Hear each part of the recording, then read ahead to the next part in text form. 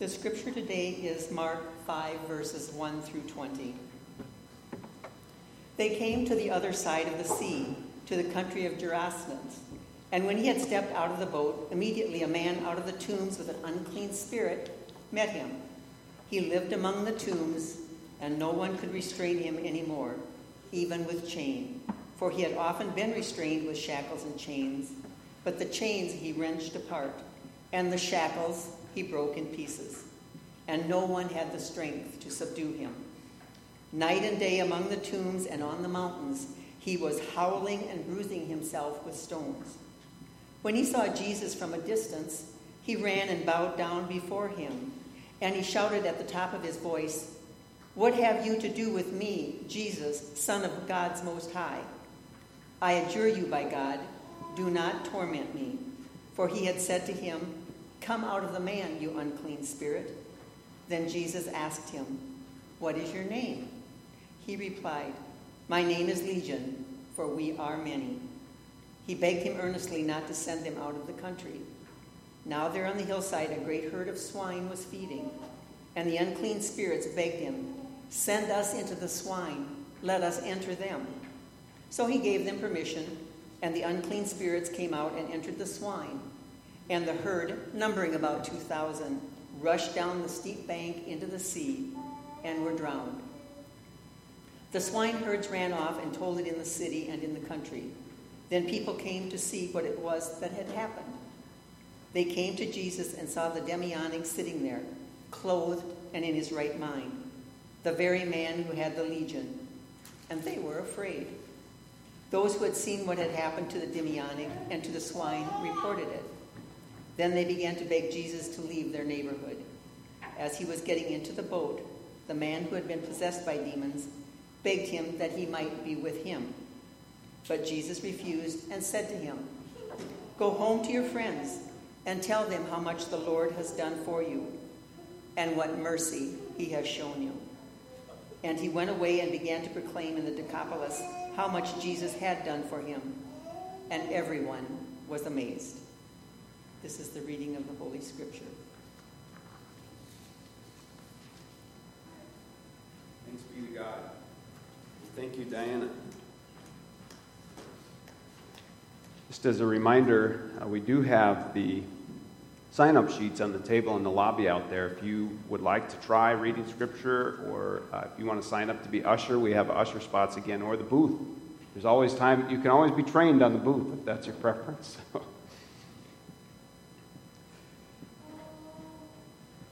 What kind of stories do you prefer? Like, would you rather that preaching is a little bit different, but if I were to come over to your house for dinner, would you rather that I told somebody else's story? So if I sat down with you at dinner and I said, "Listen, this is a story that Diana told me the other day. She told me this story. It was really awesome. Let me tell you all about it." Would you prefer that she told you that, or that I told you her story? Or would you prefer that I told you a story about my own experience? Right? Something that I had done in the week before, or maybe from 10 years ago, something that I could tell you in my own words what happened, and then maybe the hidden benefit of such a first-hand experience would be that you could tell the emotion that I was having. Maybe it's a sad story, but you can tell that as I'm sharing the story with you, I'm sad. It evokes sadness within me. Or if it's a funny story, we laugh together. If it's a joyful story, a breakthrough of some sort, you feel that emotion. So it's about the words that I share with you, the actual story, and the emotion that we share together. This is my testimony, so to speak. This is the evidence that what I'm saying is true. If I were to tell Diana's story, or Laura's story, or Helen's story, you'd say, "Well, you might be making it up completely," and it's true. I might be. I would never do that, Garnan, right? But you see, these are the types of moments that we connect most deeply. It's easy to talk about other people, even if it's good things. When we get together with family, we might tell everybody else's story, but we might not talk at all about our first-hand experience, our first-hand story, to say, "This is what I'm feeling. this week because of what happened, or this is the experience that I had. Instead, it would be easier for me to say, did you hear about Wendy? Did you hear about what she went through earlier in the week? And part of that, friends, is human nature. Because it's hard to tell our firsthand account, to share our firsthand experiences. It requires of us vulnerability, which is getting harder and harder in this life. To share our firsthand experience, especially if it's not necessarily a joyful moment, is to be vulnerable, to risk being rejected, to risk not being listened to risk being made fun of or diminished. Oh, you're not quite as strong as you should be. That's one of the things that we inherently value in our culture. But there's no question that our firsthand stories, the firsthand experiences that we share with one another, are what bond us the most. They create the strongest relationships possible. And without those, I would argue that we can't really have depth in relationship, that our relationships are stuck at surface level. So let me ask you this question. If someone were to ask you, maybe it's a stranger, maybe it's a family member, maybe it's someone in this church, if they were to ask you, what's your firsthand experience, what's your firsthand story with Jesus? What would you say? What story would you tell? Now, hold on for a second. I'm not talking about what's your firsthand experience in the church. Like, oh, I really like coming to the potlucks, which are great, by the way. I'm talking about what would you say is your firsthand experience with Jesus? What story would you tell about your walk with Jesus if they said, just tell me one story, just one story? I want to know. I'm trying to understand. Is Jesus real? Does he still work in the world today? Tell me your evidence. Tell me the experience that you've had and help me to see that it's possible that Jesus could be present in my life in the same way.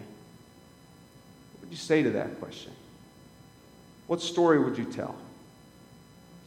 This Gospel of Mark that I've read today, or that Diana read and that I've read once in the last couple weeks, is chock full of stories about Jesus. Some of the other Gospels have more teachings of Jesus, like the book of John, for example, is more of a theoretical book. There's lots of teachings, but Mark is like the action movie of the Gospels. Story after story after story about what Jesus is doing and how he's bringing in the kingdom of God, the difference that Jesus is making in people's real lives, everyday lives. And this story that we read today, this story is perhaps one of the most compelling stories in all the Bible, if you really think about it. Think about what it must have been like for this man, this demon-possessed man, who's living in the graveyard. It's kind of weird to just go hang out at the graveyard, isn't it? If I were to go set up my hammock in between trees out at the graveyard, people would really be concerned, especially if that word got back to you that your pastor was hanging out at the graveyard. You'd say, he's really gone off the deep end. But this man, in this specific story, is cast out to the graveyard. That's the only place that he's able to live. And they've tried to bind him because he's so dangerous to himself and apparently to others. They've tried to bind him with chains, and the chains don't work. So he's cast away. He's scraping himself. Imagine this. This is some people who have trouble with drugs and addiction do this sort of thing. They scrape at themselves, or maybe they have severe anxiety and depression. They cut themselves. And this guy's out in the graveyard by himself, cutting himself, scraping himself with rocks, and howling at the moon. Think about that image for a second. And so when Jesus comes into town, the man is compelled, for whatever reason, to come to Jesus and realizes that Jesus is Lord. Now, it's not really quite clear if it's the evil spirits within the man or the man himself who realized that Jesus is Lord. But nonetheless, the man comes and says, "What do you want? What do you want around here? I feel threatened by you." And the rest is sort of history in this text. Jesus casts out the demons into the pigs. This is a hard image to talk about, really. And the pigs run off the cliff, and the man is cured. What's the reaction of the people in the town? after seeing this. They're terrified. And I don't blame them, frankly. That's not a sight that I would want to see. I wouldn't want to be there. I'd probably want to hear about it, but I wouldn't want to see it. The people are terrified, but not the man. What's the man's response? Do you remember? The man comes to Jesus as he's about to leave and says, please just let me go with you. This deep sense of need, of understanding, like, this really is God because I've experienced this freedom. I was in such bondage, such captivity, but now I'm free. And the man was compelled to go with Jesus. But Jesus says, no, that's not the purpose that I have for you. I've already established my disciples for this time in history. Your job is to go and to tell everybody about your firsthand experience. Go and tell about what the Lord has done for you. And tell them about the mercy that He's shown you. And mercy is another way of saying we need God. That we can't free ourselves from our own spiritual captivity. We need God. And so the fact that God comes to us and saves us, that's mercy. Because God doesn't have to do that. God doesn't have to bring us to spiritual freedom. And so the man goes and starts doing exactly what Jesus said, is to go and tell all the people. First of all, Jesus said, just go and start with your family. Just tell your family what God has done. And the man goes and starts telling the whole city. And the text ends with saying, everyone was amazed. Now that's quite the transition, is it not? To go from everybody's terrified of this person who's cast out, who's hurting themselves, who's howling at the moon. And the same person is telling a story that now everyone in town is amazed by. That's an incredible transformation. I wonder, though, was it as much about the story, or was it something else? I think that it wasn't as much about what the man was saying, but more of his presence. The emotions that he was showing, and the felt change that was present when that man came and was telling people the story. See, Jesus had, in fact, changed his life. He had released him from the physical bonds, the physical chains, the physical captivity. But Jesus does more than that, back then and still today. Jesus does more than address our physical needs. Jesus got at the spiritual needs, the spiritual captivity. And that's what changed the man's life, to cast out the demon. And now, when he was with them, he's a completely different person.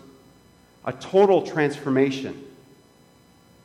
Think about the excitement that would be felt in this person's voice. The joy, the courage that he's now showing, even just to go around other people. Don't you like stories when people are excited? When you can tell that they're excited? If I'm standing up here and saying, well, Jesus is the Son of God, maybe this is what you're used to. Sorry if this is what you want. Jesus is the Son of God. Changed my life. That's not as exciting, is it, Dave? No. And it's not fun, and you can tell if somebody's faking it as well.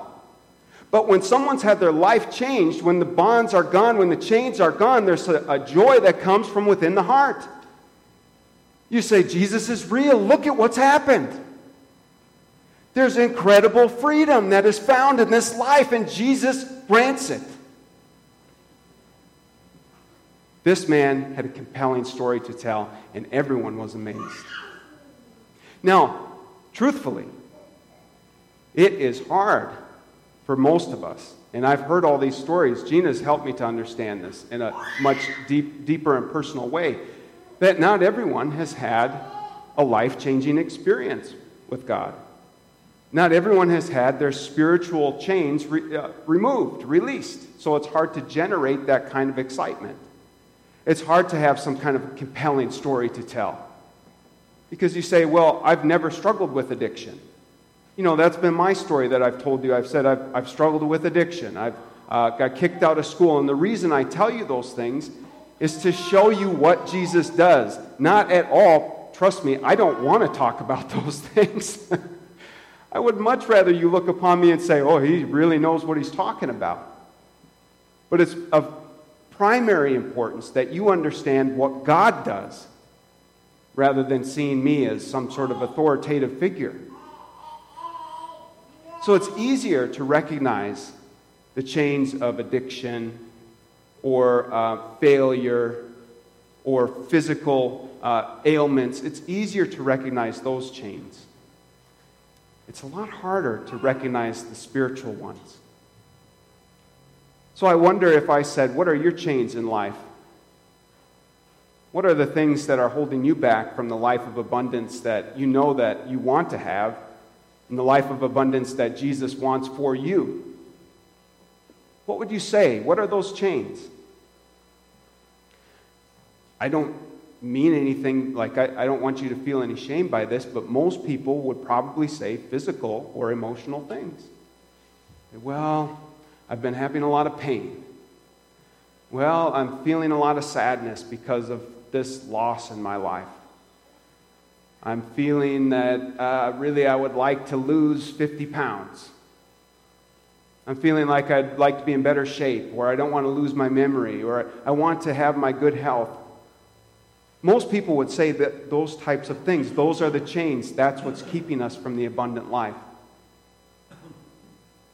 But what would you say are the spiritual chains? They're harder to recognize, aren't they? Most of us don't think about our spiritual chains, about what's happening within our heart, about what's keeping us from walking with Jesus and experiencing the peace, the hope, the love, and the joy that he offers us. Jesus says this. I read it in the text today. Why didn't I leave this open? This is what Jesus says to when people believe in him. He says, "You are truly my disciples if you remain faithful to my teachings, and you will know the truth, and the truth will set you free." So if the Son sets you free, you are truly free. What if, friends, the spiritual freedom that Jesus offers, this moment of having our chains broken, are not as much about the physical things like this man in the text, but they're more about the spiritual chains that we all have. We all have them.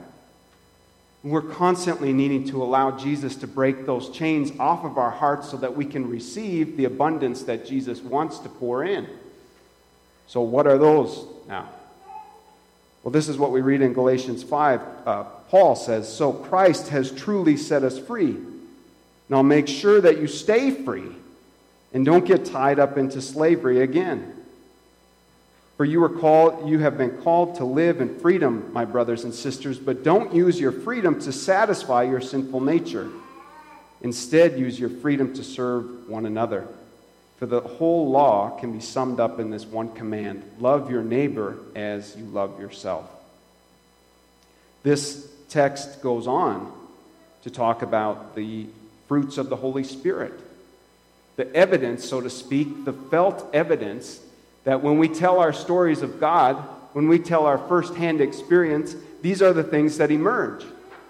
So if I were to tell you that I'm struggling with some sort of life circumstance or challenge, some kind of loss that I'm going through, but I was really anxious and nervous as I'm telling you, that would not be quite as a believable thing if I had said Jesus came and has saved me, or my faith makes me strong, which is really good to say. But this is how other people will know that it's real, that you mean it. But the Holy Spirit produces this kind of fruit in our lives: love, joy, peace, patience, kindness, goodness, faithfulness. If we're not exhibiting these types of traits, if people don't sense that we're peaceful when we're saying that Jesus is real and they should inquire about Christianity, if we're not having a loving posture towards them and showing them kindness, even our enemies, our story's not that believable. And so it makes me wonder then, if we don't have a story to tell like this man, of our chains being broken, our chains being removed by Jesus, the spiritual freedom, then maybe we're not getting at the spiritual bondage piece. Paul goes on to say, actually he says this first, these are some of the things that are more of our spiritual bondage. I won't list them all. Idolatry, hostility, jealousy, anger, selfishness, envy. And then we read in 1 Peter another list that's very pointed. I had this one marked. I should have left it.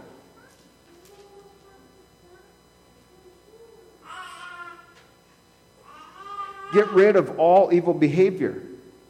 Be done with all deceit, hypocrisy, jealousy, and all unkind speech. What a perfect one. Can you imagine if all we ever did was talk about our firsthand experience? Just imagine how that would change your life. Just leave God out of that statement. If when you got together with your family, you just talked about, this is what I did this week. This is my experience. This is what I learned. This is what I read. This is what I'm enjoying outside in my garden. What if we talked about only our firsthand experience? And how much would it change things if we talked about our firsthand experience with Jesus more than we talked about who's not doing what, or who's not coming to church, or what the church isn't doing right? How much more powerful is it to talk about my firsthand experience? To say, Jesus has set me free. You know how you can know it's true? Look at me. Do you feel the excitement that I have? Do you feel the peace that I have in this life? Do you hear the story I'm telling? That's the evidence. That's the proof. And it requires of us to look inside. That's why we start every week with centering prayer, to help you open your heart to receive whatever words would come from Jesus. Because you may not believe me. Some may think that I'm a hypocrite. But guess what? I'm human. And every time I realize some kind of thing that's not right in my life, I say, Lord, open my heart.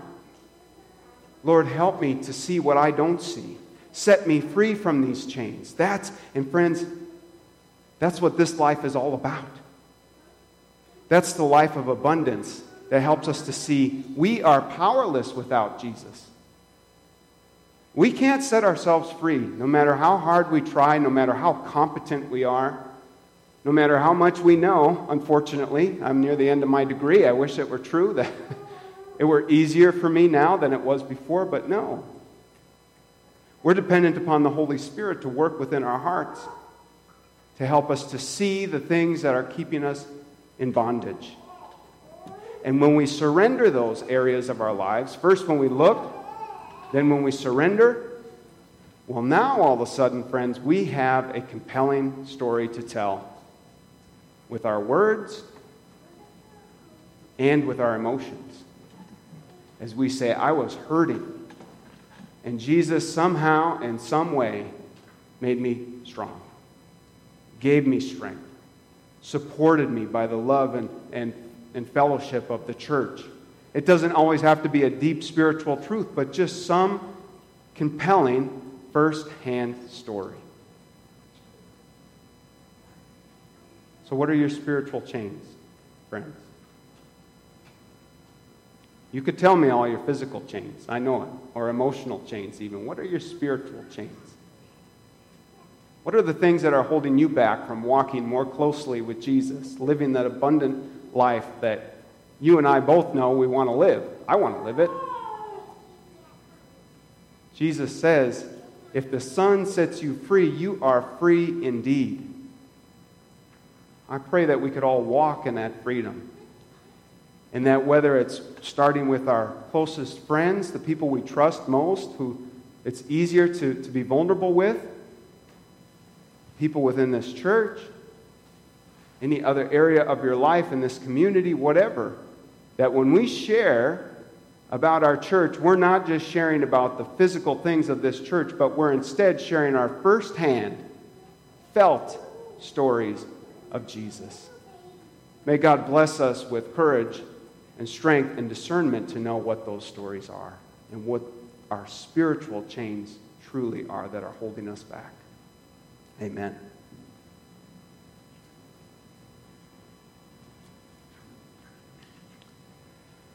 So today, the reflection questions that I have